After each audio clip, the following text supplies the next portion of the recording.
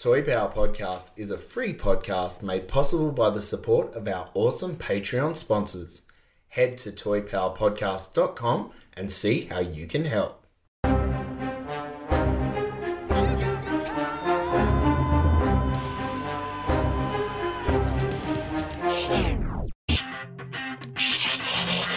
Oh yeah, this is power.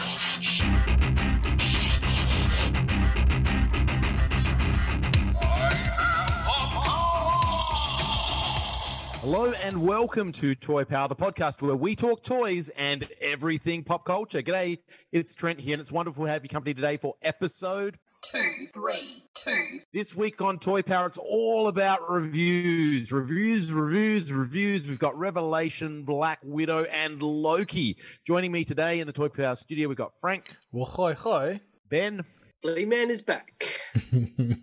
And Darren. Great to be with you, everyone. All right, we're going to kick this one off because it's so exciting, and we know Darren has probably just been waiting, from the 10 viewings you've had of it already to now. It hasn't been a long gap, but you've been waiting all that time to talk about Revelation, Masters of the Universe, Revelation with Us, which dropped on Netflix back on the 23rd of July. They dropped 5 episodes plus a Kevin Smith kind of behind the scenes interview with some of the voice cast. How did everyone watch it? Did you space it out? No. One go. I think it's very important we say it now. We are spoilers right from the beginning. Oh yeah. Do not keep listening if you haven't seen it. We're giving you a week's grace from the sort of release date of Revelation. So please, if you do not want to be spoiled, please pause it and come back another time. Definitely. Yep. So in saying that, I couldn't help myself. As soon as it dropped at 4:30 p.m. on Friday afternoon, we're all in lockdown, and I'm just like, you know what? See you later. Beer in hand. I'm going to binge the hell out of this. And I think the last episode I had to stop and then watch after dinner because that food eating process time frame got in my way. But aside from that, amazing. Darren, what about you? How many? You would have spaced it out over the week. Is that fair to say? No, I binged it all in one go. And, had a hell of a lot of fun watching it, actually. Roped my parents into watching it too, actually. How many times have you watched it? Yeah, that's right. As of time of recording, I've only seen it once so far. No. But I'm hanging to see it again.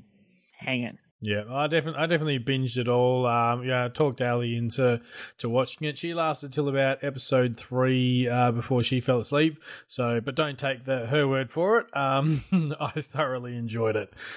What about you, Trent? How'd you go with the boys watching it? Yeah, so I started watching it 4:30 pretty much. Dropped, cracked it. Boys came in, watched it. We had a dinner break and all that sort of thing, bedtime. We got up to the final episode. So I watched that after their bedtime and then rewatched it again today with the kids. So they got to see the conclusion. And they said, play the next one. I said, well, there is no next one. That's it. Like that until they drop sort of the next batch. You got to wait. Like, it's not all on demand sort of stuff. But like, look, it is, to me, we knew it was beautiful animation. We knew talented voice cast. Story, in my opinion, hit 99% of the mark. A lot of really clever fan nods and some reinterpretations, but it carried on the story in a mature way. Some really thought-provoking scenarios. I thought some really I said there was spoilers straight from the start. The fact, what if I say by the power of Grayskull when I'm already He-Man?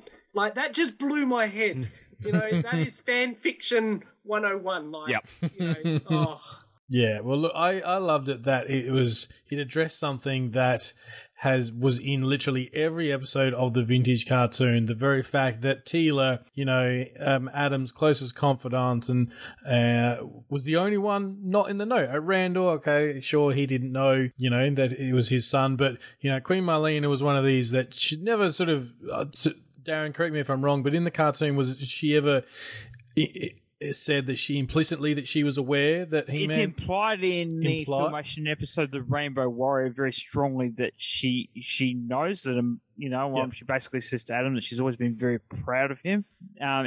Basically, to give you a very quick 2-second recap of that, she rescues Adam first when the Heroic Warriors are being held at Snake Mountain, and he asks why she chose to rescue him first and not one of the others that would stand a better chance of saving the day, if you will, than him. Right. And the answer she gives, she basically knew that he would be able to handle it. That she's always been very proud of him, and she knew that it was in capable hands. So it hinted Right. very, very strongly implied that that a mother always knows, I guess, Yeah. her son's secrets and Mother's Yeah. intuition. exactly, Right. and that she could recognize, she could see what Randall and others couldn't see Yeah. in Adam and He-Man, and that this solidified that. If there was any lingering doubt in anyone's minds, it confirmed it, and I've just felt with that scene that they'd really done their homework. They knew the franchise so well that because we're talking about one episode.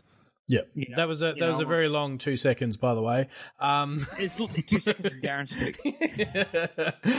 But yeah, so I love that they addressed that straight off the bat, and that I love Tila's reaction as well, because you would be pissed. This is like, not knowing that your friend is like the biggest celebrity in the world secretly in another life, and of course you'd throw down everything and go, screw you guys, I'm out of here. I've heard some fan feedback where they go, why would she just abandon the family? I'm like, nah, I'm exactly in Tila's boat. That's how I would have reacted in that scenario.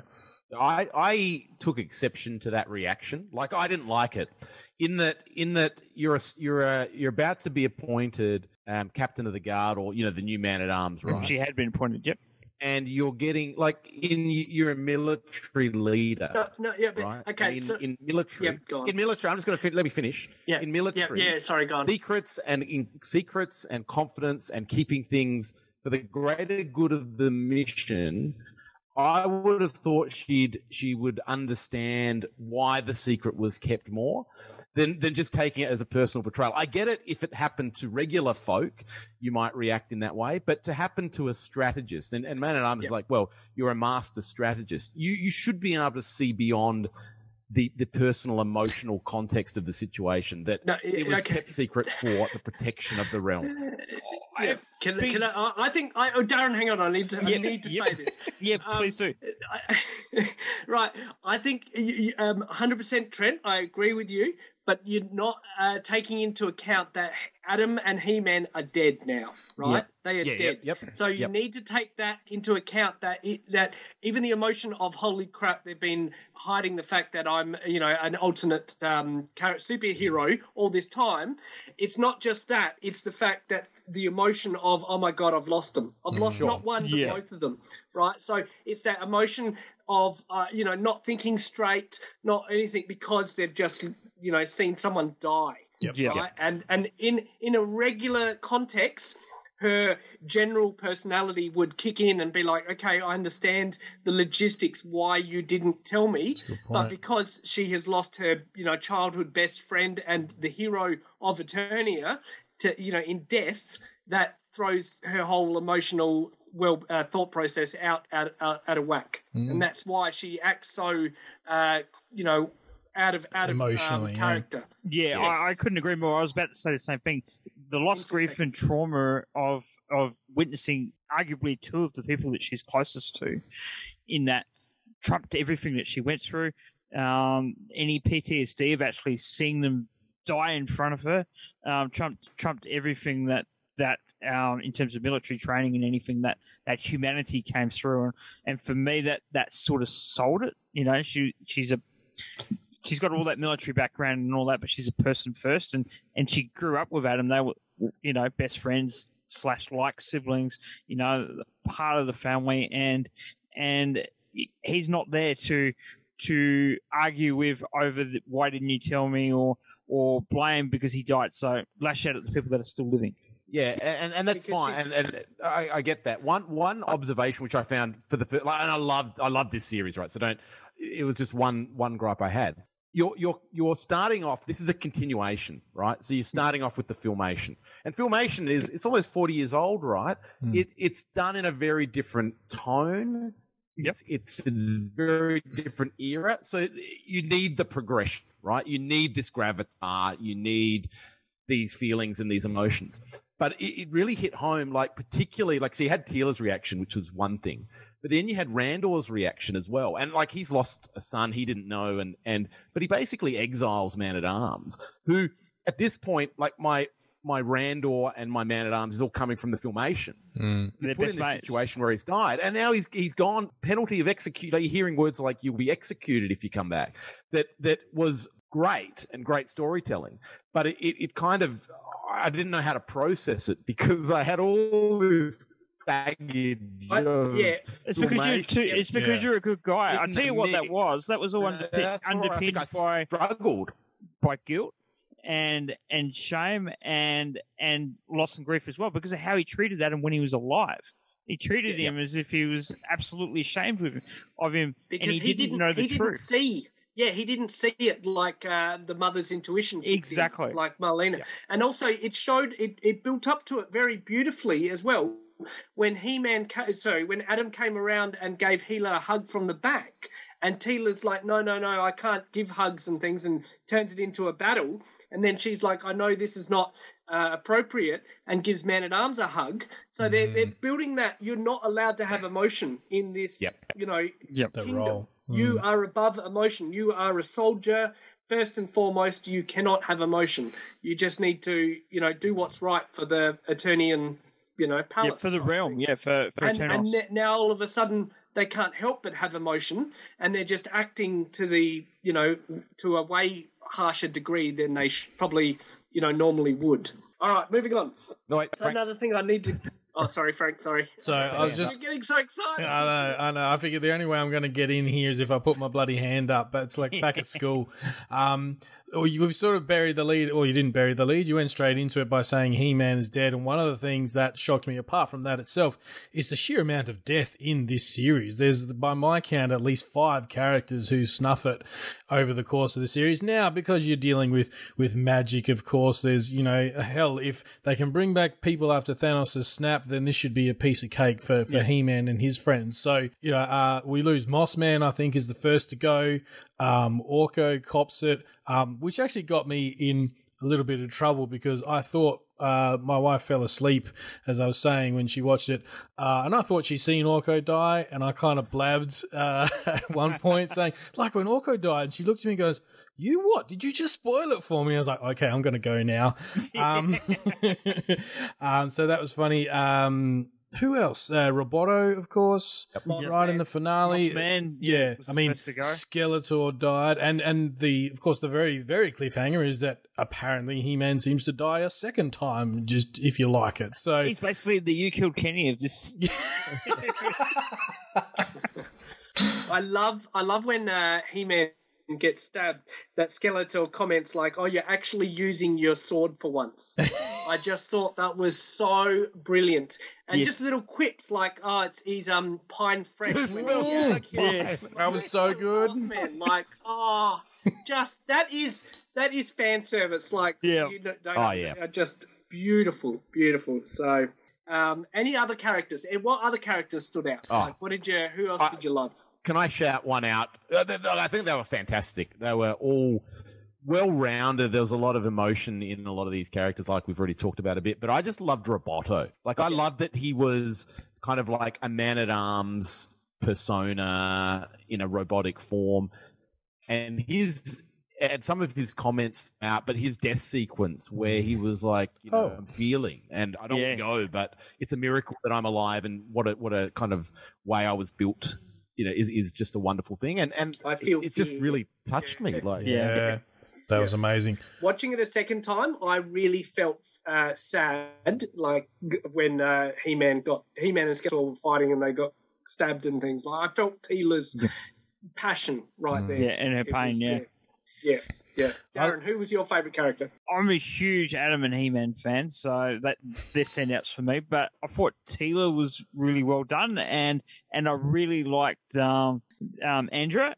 I found Orko really quite moving too. I know that probably won't be a popular opinion with everyone because everyone likes to make fun of Orko. But I found his story arc really moving. Even before he died, I sort of had that sense that he was going to, because he didn't look well when they sort of find him at Man at Arms' place. He didn't look at all well, and he talks to Teela about those days being, the best years of his life, and Andrea, I found that really moving. Andrea about that. Yeah, Andrea, sorry. Yeah, I found that on their boat. Yeah. Yeah, I found that really moving. That conversation. So for me, I find that very reflective. Sorry, Frank. I find that very reflective of us now. Yeah. If we don't write down the things that we did when we were, 14, 15, 21, 22, now that we're in our 40s now almost, like it's just a blur. Yeah, but see, these days the kids will have their phones, and it'll all be, everything they do will be on TikTok for the rest of their days. That's true. But yeah, I think you're right, Ben. I think that was what Kevin Smith was getting at. He was sort of, trying to make Orko very relatable to us, because he's the character that people often criticize as adults the most. I'm trying to make him more accessible and more relatable, because we're all at that age where we're starting to feel that way. Frank, what is your favourite character? So look, I had sort of three to at the risk of sounding like Darren. I loved Andra being, is it Andrew or Andrea? Andra? I think Andra. Sure. Andra, I loved her because she was the audience, right? She was the fangirl who oh, that's Hero? Oh my God, do you know who this guy is? Yes. She was the one who was almost, if it needed a bit of exposition, that was her role. And I thought she was great. I felt largely, with a few exceptions, she was the funniest person in the room, which I think the series needed a little injection of humor at times. Orko, that we've spoken to for all the reasons that have already been said, he's gone from that real snarf / Jar Jar Binks character, and they've made him just almost the heart of the show, which I thought was an amazing turnaround. He went from a character that I couldn't care less about and annoyed me to now I really care for, and I upset my wife when I told her that he died. But the standout for me in terms of performance-wise was Evelyn. Yes. Lena Headey, she was so good, and you understand why she travels with the heroes for much of it. And then that line right at the end where Skeletor's come back, she goes, "Oh, I'm gonna miss you, kids." Like, it's just the twist. I almost started to like it. She was amazing. Yeah. She was amazing. Yeah. All right, a few for me that haven't been called out. I freaking loved Man at Arms. I thought his just journey was fantastic. He went, exiled at the start, but he kept showing up in times of crisis, and he just owned it. He was just a powerhouse. He was awesome. Beastman. Oh, he was freaking wicked, just so raw and things. You see plenty of vintage characters running around without any armor and things, and you're almost like, oh, they're just junkers. Now you're bringing them back out and being like, well, Merman wasn't wearing his armor in the future. Yeah. Beastman wasn't wearing his armor in the future. They're now more raw and things. They're more, and maybe in touch with their environments and things. I love that. They're certainly in touch with the kids that lost their armors. I just think that's fantastic. I agree. That's where my mind went anyway. And Beastman was just just a powerhouse as well. But no one else has called out Triclops, like evil, monarch, megalomaniac. He was great. Yeah, like that. Finally, that push of magic versus technology. He is the embodiment of technology taking over, and I just one thought of that those storyline cult-like, in itself was, yes, just amazing. Freaking awesome. He was always almost the background to Skeletor, powerful now that he's got the cult-like status, and just I thought that was fantastic. He can make new villains at the drop of the hat just by drinking out of the magic fountain. Yes.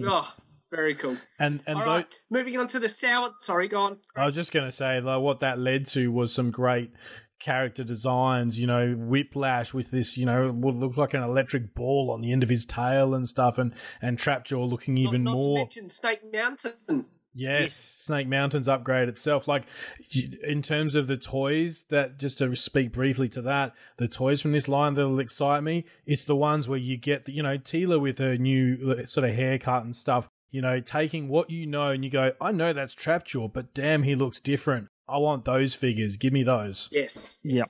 That's what I thought about Beastman. I want a naked, raw, bigger than life, 2000X size Beastman. I just thought he was awesome. Let's get a Beastman to take his armor off. Well, I need to give him a mohawk starting with his eyebrows and going all the way down the back. All right, moving on to the territory of dislikes and issues. Anyone got any concerns? We'll start it off with Trent.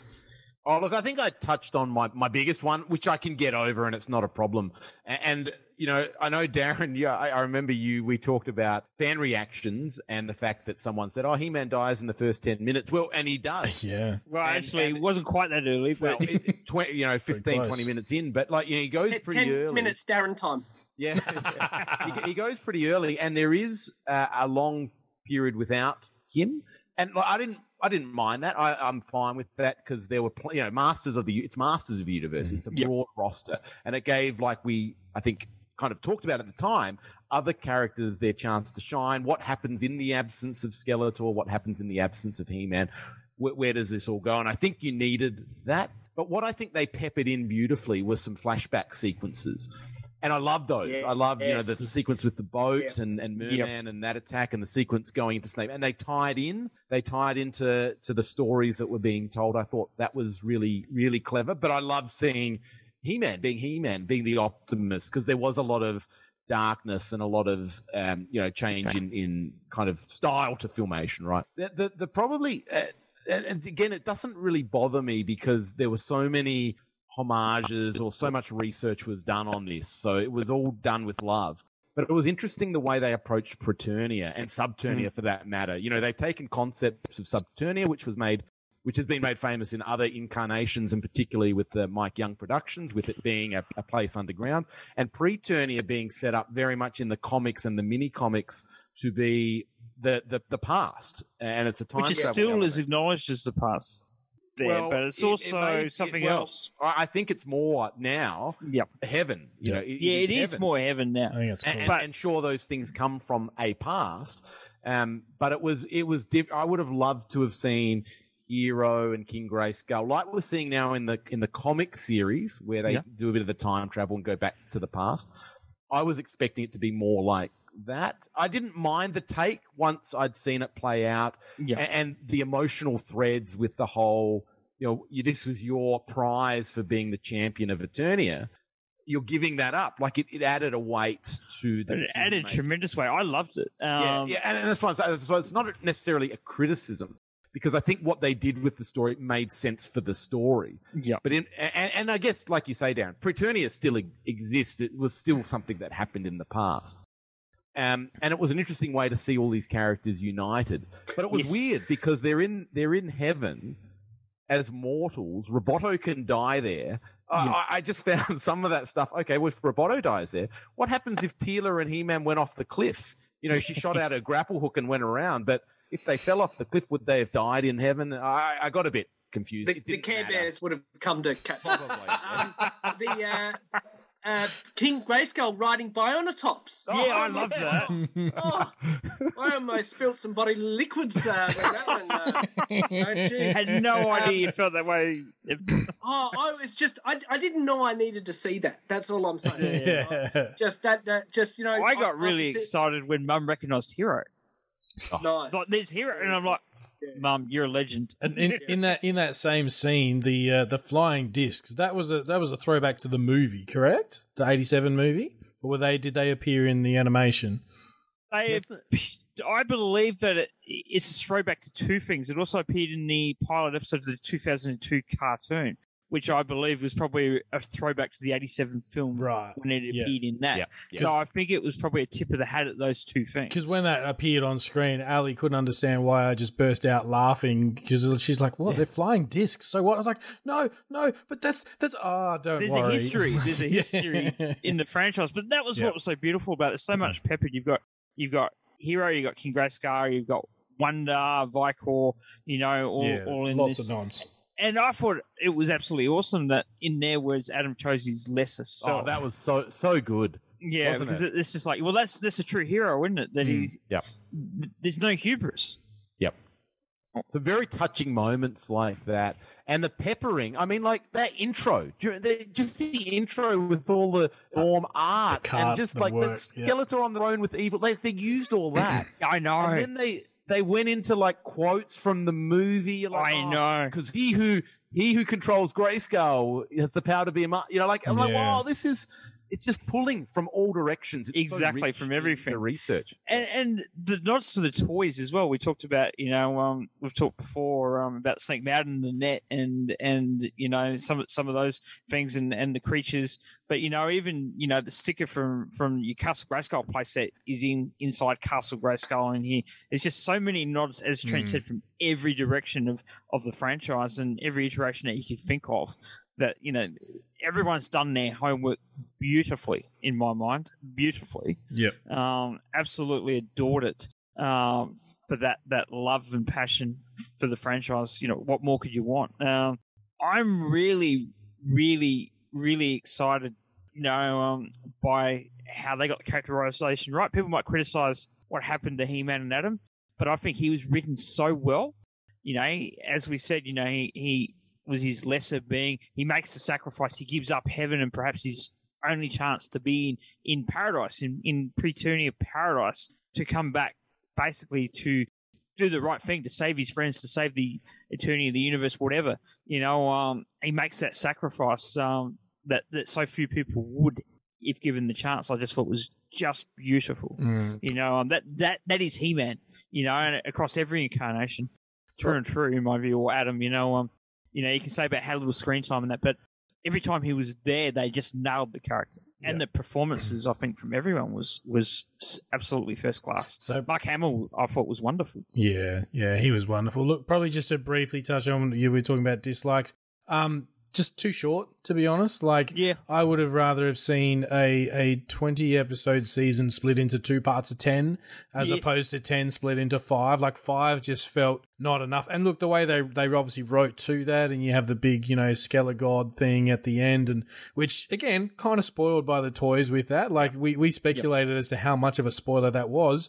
I really wish I hadn't seen that toy, because seeing him lift the power sword, say the words, and then just be this towering thing, I was like, oh, that was a moment, and that got ripped away because of the silly toy reveals. But other than that, when does part 2 come out, though? I didn't know a date had been announced. Darren's mum's birthday. We're waiting till May. We're waiting till May 18th. Then that's the case. All I'd say is it's got to be a Friday, because it seems to be when Netflix stuff drops. But I wish it'd hurry up. I'm just hoping that we get. I don't know. Just wanted to mention very, very quickly as well, while I'm thinking of it. If people watched the after show party, we saw Jason Mewes talking about a hashtag more MTOU if you want to see more Master of the Universe revelations, so people get that trending, get that hashtag trending more MTOU, because we need it. Yeah, so just doing a quick Google, there doesn't seem to be any clear consensus about when part 2 is going to come out. If it was a matter of weeks, if they sort of, did this one here and then by August or whatever, we're kind of, watching more of it. I've got a bad feeling that we're waiting a while for this one. We might even see the other He-Man cartoon debut first. Yeah, spacing it out. I don't mind a bit of a wait, because we talked almost about space, we've been, and none of us were going to be able to resist having 5 episodes sitting there and spacing them out over 5 weeks. It was never going to happen. No, it was never going to happen. You're going to have to cut my internet after each episode. Right. You're always going to watch it all. But what the gap does do for a lot of other people is it just spaces and draws out the experience, which I think is useful for toys. The longer that they're in the pub, if it's just one and done and you've consumed it all and away you go, it's just not in the consciousness for as long. I think spreading will just help toy sales. And just well, look, hey, I'd be very happy if it was 5 to 6 weeks or even 2 months away. I've got a feeling it could be much, much, much longer. But I'd be absolutely delighted if that was sort of the scenario that we're looking at. Because I can't wait to see where the story goes next. So good.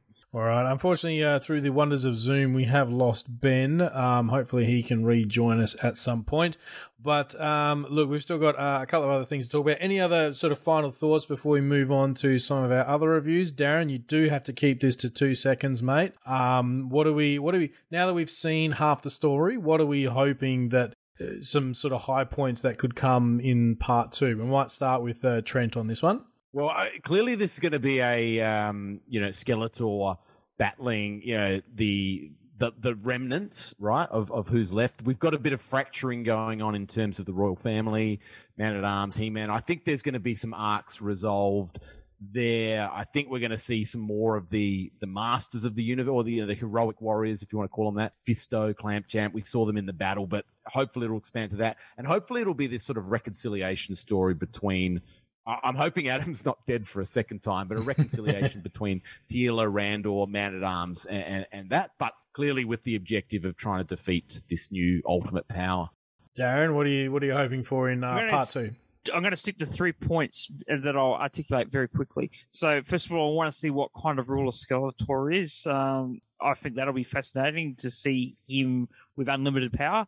I want to see how they bring Adam / He-Man back. I'll be fascinated to see how that plays out, whether he really is dead, as Trent said, whether they have to go through all that again. And I'm really hoping for my friend Leanne Hannah that we see some Stratos this time, because I know that means a lot to her, and he didn't get any love in part 1. Yeah. So Absolutely. Stratos was going to be one of my calls. You saw just about everybody else. I think Ram Man's considering we've seen Blast Attack, for crying out loud, to be missing people like Stratos and Ram Man, you sort of go, that doesn't sit well with me. But yes, I'm very curious to see Skeletor, the omnipotent god, and just Evil Lyn in particular, one of my favorites, how that sits with her and what she does about, potentially, being the duplicitous good guy, bad guy sort of thing.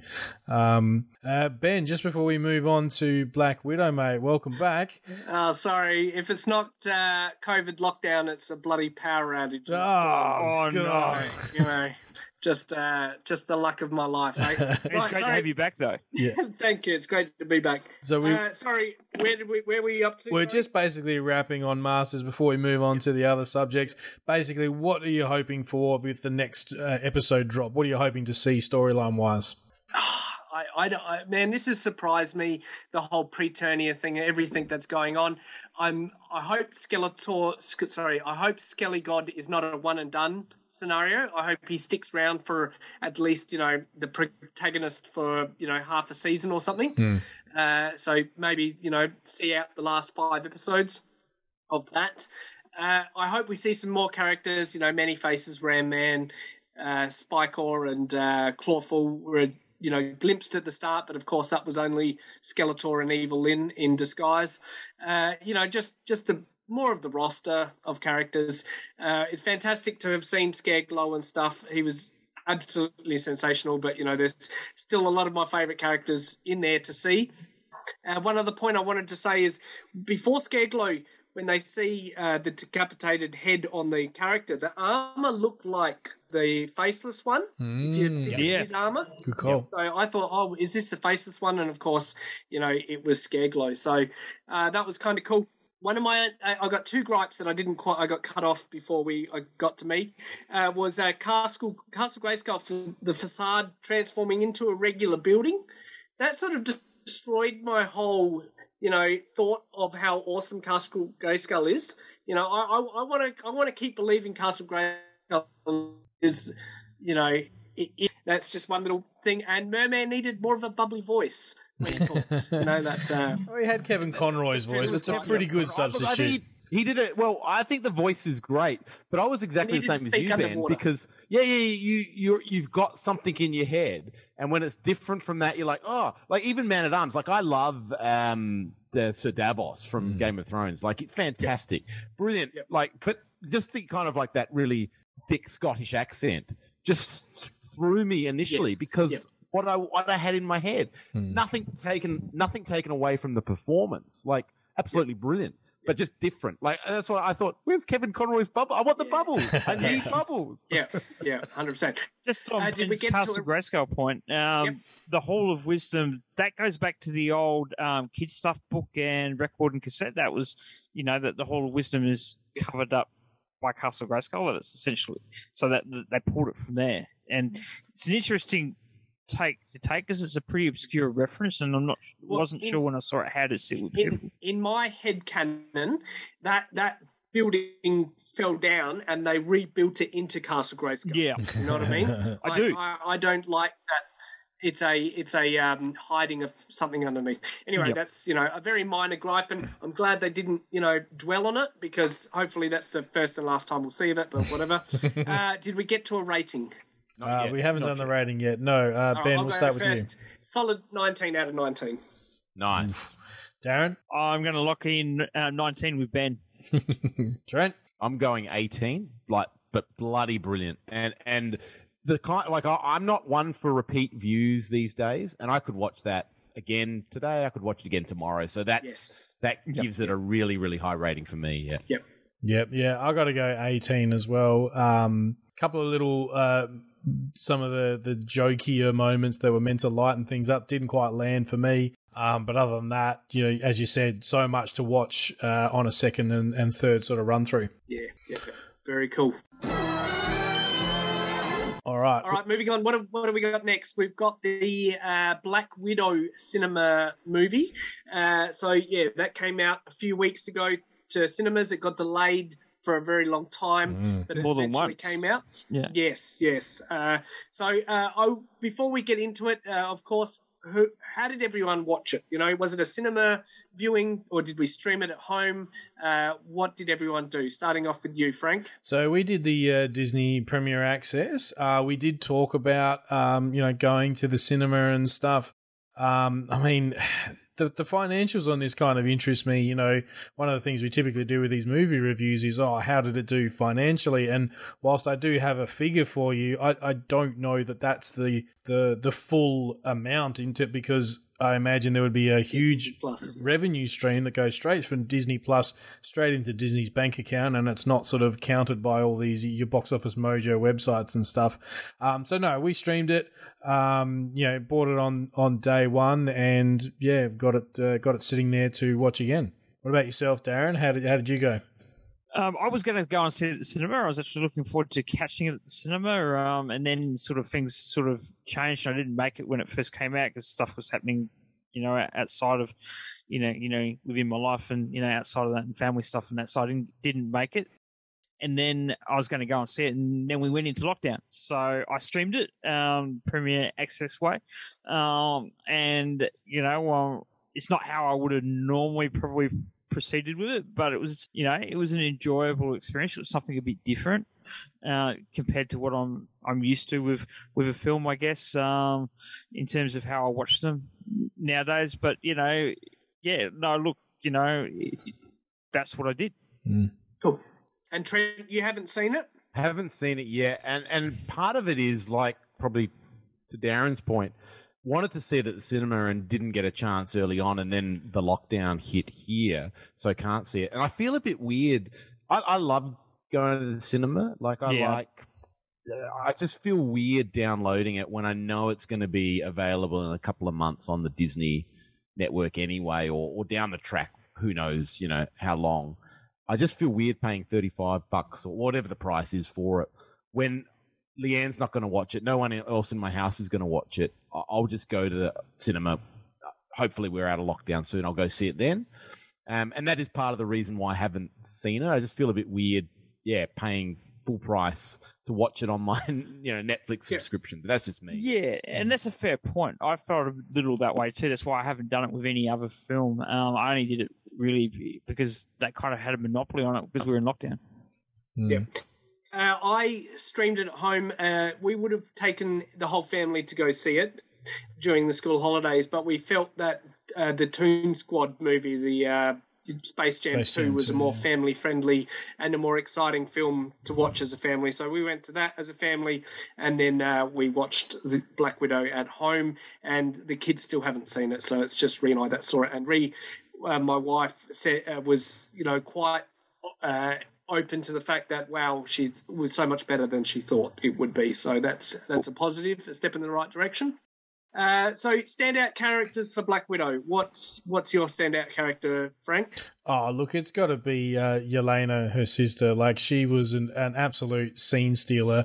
I guess, Trent, how are you sitting with spoilers, mate? Are we prepared? Just go for it. Just go? These things are probably relatively straightforward. Yeah, I mean, I'll still enjoy the experience. Yeah, cool. I mean, look, if I had to summarize the whole movie, it's one of the better James Bond films in that sense. It does away. It's not an Avengers level, cosmic threat or any crazy special effects going on. They're not fighting Grimace with a bejeweled hand and stuff. I thought it was really a really grounded movie overall. Yeah, standout characters, Yelena, she was, I mean, let's be honest, they're setting her up to be the new Widow now that, Scarlett Johansson is probably going to retire from the role.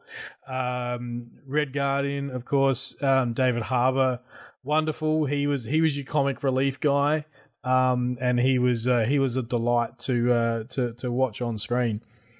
Darren, what about you? Who's someone who stood out for you? Easily the sister, like you said. Absolutely loved her in it. She was a revelation. I think not just the character, but the actor as well. I don't know that I remember seeing her in too much before this, but maybe I have and I just don't remember. But I thought she was excellent in it, and one of the absolute high points of the film. The sister was great, but it's got to be the Red Guardian for me, David Harbour. I thought he was freaking awesome. I loved he was great. The whole dad bod. Look, I still fit in my suit, because I just think that was just brilliant. And how, his whole shtick was the good old days when I used to fight Captain America, and giving arm wrestles in prison and things like that, just to pass the time. Now, with that, can I just shout out that scene in the prison where, and then there's the big guy who comes up and he's like, "Oh, here's the grizzly bear." That is it. Now, you might recall several Marvel Legends waves ago, we had a bit of a laugh at one of the waves' expense that talked about Ursa Major, who was basically a giant grizzly bear. That large guy in the film who goes with the arm wrestle and ends up, losing, of course, that I believe the character's name, that is actually Ursa Major's human form, if you will. And so he's actually that character's classed as a mutant, and so the actor who played him has been getting around saying, "I played the first mutant in the Marvel Cinematic Universe." Ha ha ha. And I'm like, yeah, but you got your arm broken, mate. So let's not champion that too much. What about the Scarlet Witch though? She's a mutant. Well, see, depends what they do with the whole Magneto thing. Is Magneto really her dad and all those sorts of things? But anyway, I just thought that was an interesting little tidbit. There were a couple of other little nods. There was Crimson Dynamo gets mentioned in there at one point, who is a legit Marvel villain. So I thought that was kind of cool. I really liked how, as I said, it's a bit of a James Bond film overall. It's very much a James Bond film. I just remembered Taskmaster. Yes. Taskmaster to me was freaking fantastic. And this was a bit of a gender-bending character swap. So I believe the character in the comics is a male. Yep. And this time is a female. And that's a bit of a surprise, oh, look, it's a girl underneath. But, in the film. But I actually prefer the movie version look that we saw on the screen than the skull-faced version of the comic books. Oh, this from a big Skeletor fan. Yeah, I know, but I just it just worked. Yep. The whole tech vibe, the whole seeing through a visor, everything like that. It just really, really worked really well for the movie, and thus, capturing that surprise element. Oh, look, it's a girl, which wasn't really a big surprise, but that's still, right. It just worked really well, and I thought she was very, very well done, and that she, her whole mimicking fighting moves and things, like she'd come one-on-one with someone, and then all of a sudden they couldn't beat her after that because all the moves, the fighting technique, very, very well done. Yeah, so it's a great way to basically mimic Taskmaster's skills from the comic. That is his shtick, that he can do that. And so the Marvel Cinematic Universe is very good at taking what seems like a silly comic booky power and making you believe it exists in the real world. And that little, being the tech angle and analysing the moves and stuff, I thought that was brilliant. You're right, to your point, Ben, it was pretty obvious halfway through the film that was what the reveal was going to be when they take the helmet off. Who cares? It wasn't Exactly, big it worked. And I don't care. The funny thing, I thought she was an awesome character in her own right, whether she was a boy or girl. Correct. And the funny thing is that reveal actually harkens back to actually Avengers 1, I think. There's the scene where Black Widow is talking to Loki, who's trapped in the circular sort of prison designed for the Hulk. And, Loki's trying to get in her head. He goes, can you wipe out that much red from your ledger? And starts listing off all these bad things she's done. And one of them is Dreykov's daughter, which is a big part of this film where, she goes to kill this bad guy Dreykov, and accidentally, as part of it, collateral damage, is the daughter dies, or so we think, sort of thing. So I really loved that was one of those tie-ins, because you sort of thought, how is this it's a story that's told, I believe, in between Age of Ultron and Avengers Infinity War, because at the end of this Black Widow film, she has the blonde bob haircut. So I love that they were able to tie that in really well. That's where the jacket comes into play. The jacket, how good was that? And all these pockets. Look, I can put everything in these pockets. Just, that was a nice little throwaway gag. She's wonderful. Help the movie out of a serious, rut, but at the same time made sense for the overall story arc of the MCU. Which was just great. And even though it was very tongue-in-cheek sarcasm. The sister thought it was just that jacket was the bomb. That jacket was just. This is my favourite thing. The best of the best. Yeah, it's the first thing I've ever bought. Yeah. Any issues with the films? Darren, we might start with you, mate. Ben and I have talked for a fair bit now. Nothing really springs to mind. I really enjoyed it. It was one of those things I was wondering about how I'd feel about it, because it's set in the past, because we already know what's happened to Natasha in Endgame.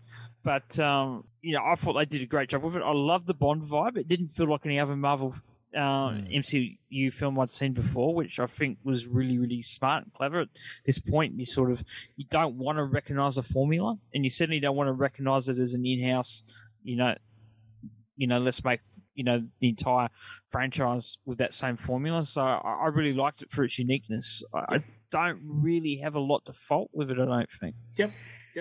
I think you sort of touched on one fault there, though, that because of the setting and because it was delayed, you knew what happened to Natasha at the end of it. Ideally, if this movie had come out, I think even between Endgame and Infinity War, that would have probably been the ideal spot for it, because when she shows up in Infinity War with the blonde and the jacket, you sort of sit there and go, that's a bit of an alternate look. And then to get the follow up to be, hey, this is how she got to where she is. And then in that, the end of Black Widow, she's off to fight in the Infinity War. So even that would have been cool. But her going, I'm off to, rejoin, get the Avengers family back together, just rang a little bit hollow, knowing that she dies at the end of it all, basically. Yeah. So and just rolling with that sort of theme, I think my only gripe was not enough, ties into the larger Marvel universe. Like there wasn't, the end credit scene wasn't really a big, oh wow, look, we're going to see this new character and things, because it was sort of past tense. We've already know that character from Falcon and the Winter Soldier. Falcon and the Winter Soldier. So I needed a little bit more Easter eggs, and maybe I might have missed some Easter eggs, but they didn't. They definitely talked about being in America and fighting with the Avengers and things like that, and being on the side of Captain America and being anti Iron Man and things like that. But I just needed a little bit more ties and things like that. That was probably my only little gripe with the film, but it was beautifully done as a standalone film. And if they couldn't release it for another year or two, it still wouldn't be out of context. Yeah, in my opinion. So they did very well in that sense. I think you're right. The post-credit scene was Kevin Feige was quoted in an interview saying that was about the only thing that he thought the pandemic really hurt, as far as other than obviously the release date. But that was designed to come first before what we Falcon saw. and the Winter Soldier, Correct, yeah. what we saw in Falcon and the Winter Soldier. That had happened, I think I would have felt differently about that Sure. end credit scene. I just felt I already knew, for the first time it didn't reveal anything to me that I didn't know already. Rating out of 19, lads. Start with you, Darren. 17.5. Yep. Yeah, look, I'd probably I'm a notoriously high marker, so I'm gonna go 18. Like I couldn't think of anything that really faulted it. The having family at the core of it is always one that really strikes home to me. That's why I love my Turtles so much, because family is a central aspect to that. And this film had that. Families come in all sorts of weird, Russian sleeper agent sort of formats. So yeah, 18. Yep. I'm going to go 17. I thought it was a damn solid film. So very, very good. All right, last topic of the evening, we have a review spotlight on Loki. And of course, Loki was 8 episodes on a weekly schedule from Disney Plus. And we'll start with you, Frank. What did you think of Loki? I think when you're talking about this Falcon and the Winter Soldier and Scarlet Witch, this is probably number 2 vying for that number 1 spot, to be honest, in terms of the overall feel. Just to clarify, what would you vote number 1? Oh, look, WandaVision, hands down. I thought Loki was a real good contender, and some people would, sort of have different opinions on that, obviously. Falcon and the Winter Soldier is a distant third. As much as I enjoyed that show, it was very by the numbers. Loki still had that real sort of lost vibe to it. You didn't quite know what was going on. Why are we here? And the first 2 episodes were a bit of a slow burn, and then it sort of really kicked off. It was shorter than the other shows. The other shows, by my count, were 10.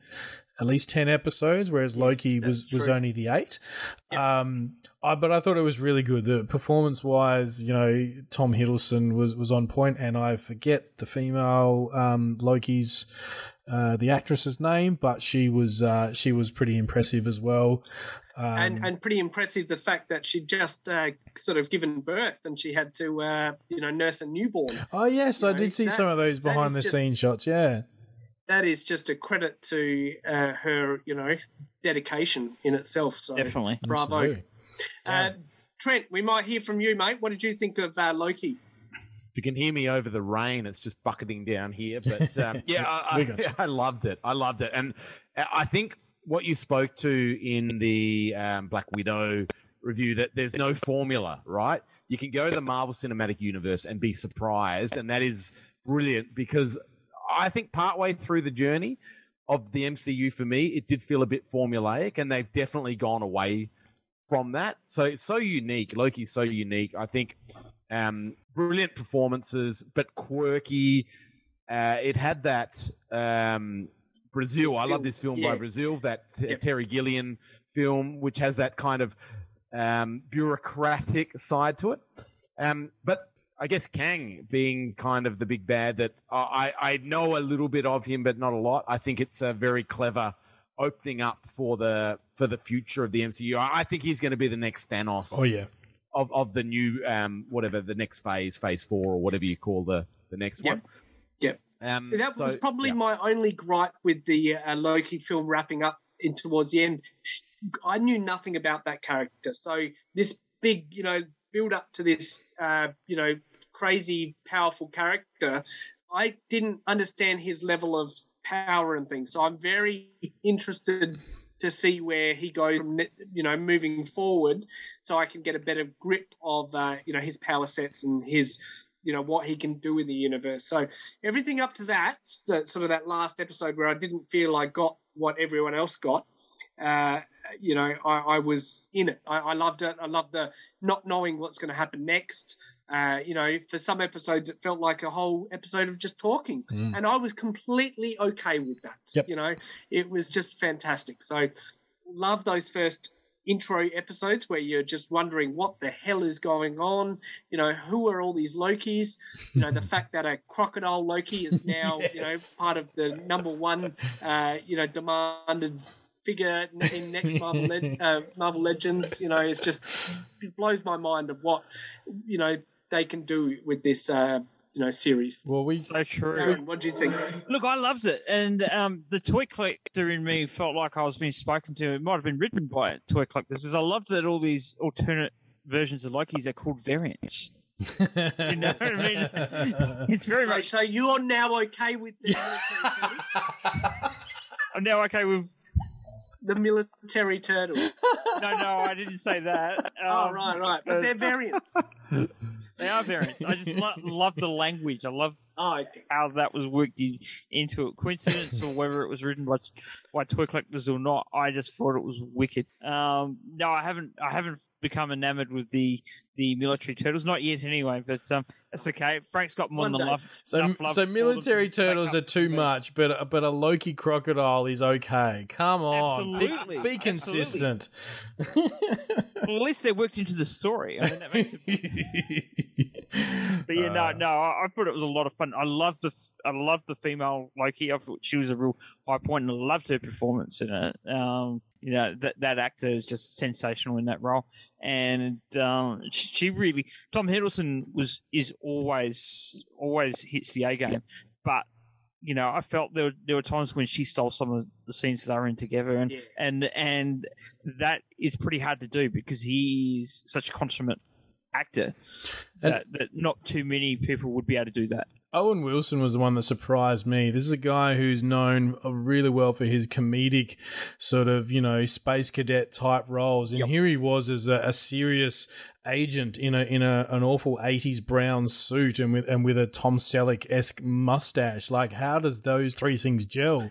I thought he was genius of casting against type. Correct. That's exactly right. That can do it, but it's not an obvious choice because no one's ever seen them do anything like that before. Yeah, and I thought he nailed it. Like he was a bit of a scene stealer for anything. And they're saying to steal a scene from Tom Hiddleston, that's saying something.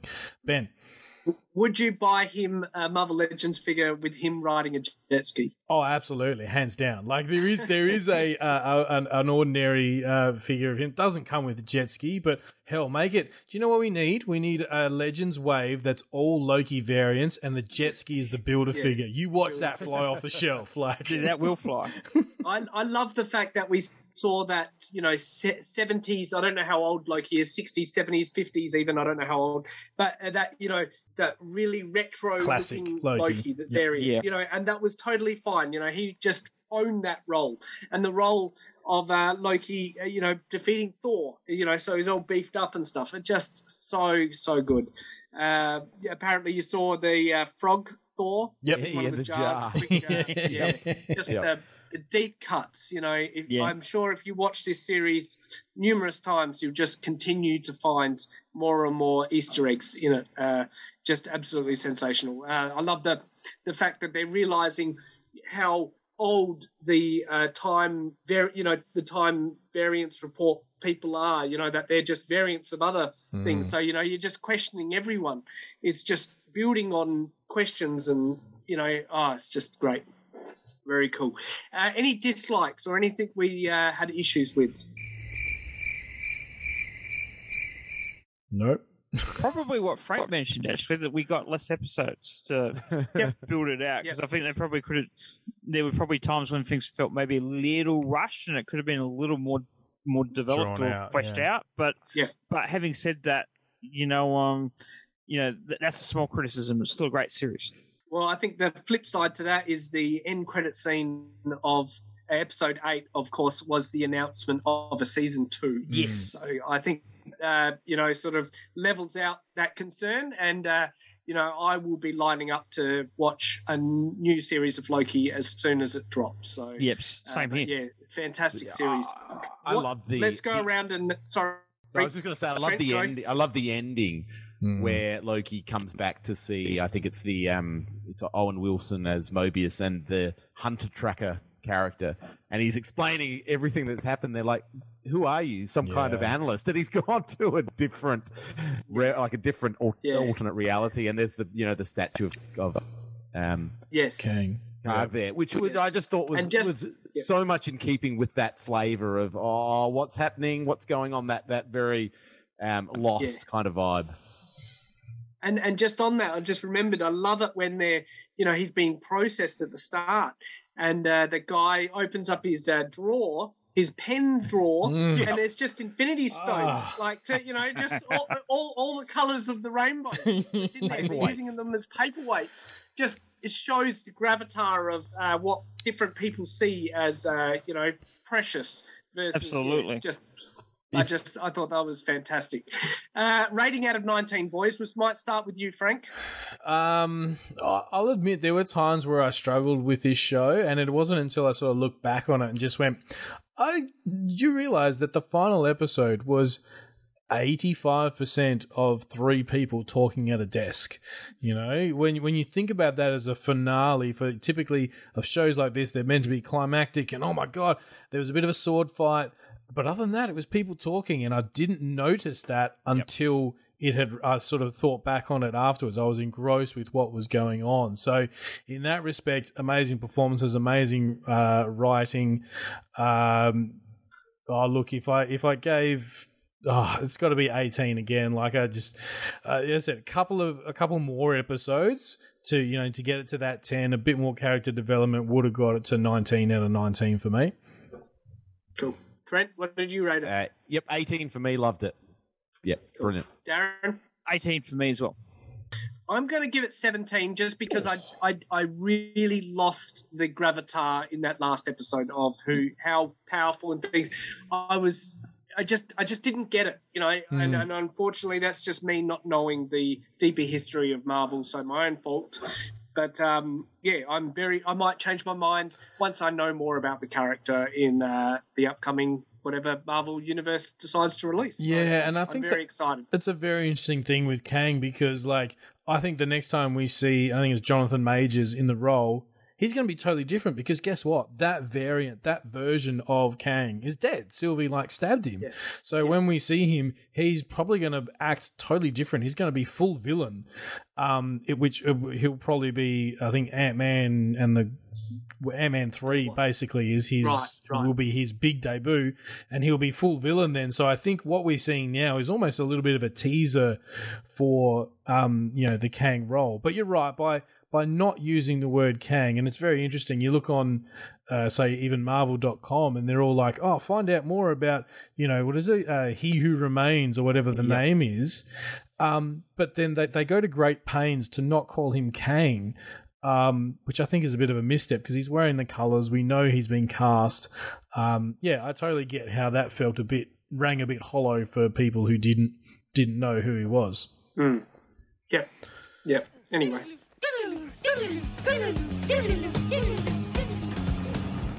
All right. Anything else, guys? Any shout-outs or anything?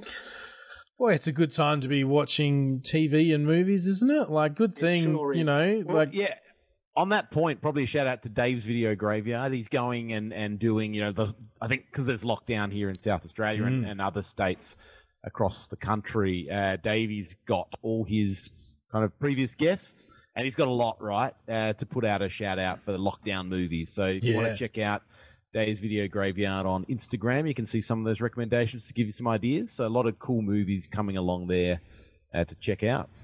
Fantastic call out. All right, Darren, wrap us up. So take care and stay well, everyone, wherever you are in the world, and get through the lockdowns if you're in them as best you can. Take care of yourselves and your loved ones. And until next time, good journey. You can find the Toy Power team at all the usual online places. Facebook.com/ToyPowerPodcast, at Toy Power Podcast on both Twitter and Instagram, or have your say and email us toypowerpodcast@gmail.com. Subscribe to the show on both iTunes and Stitcher, and please leave us a review. Otherwise, we just assume we're awesome. we are a proud member of the Giant Size Team Up Network. Check out all the awesome shows on this awesome network full of okay people. Want to learn more? Go to giantsizeteamup.com where you can find us and a whole lot more awesome shows. Well, they're not more awesome than us, but yeah.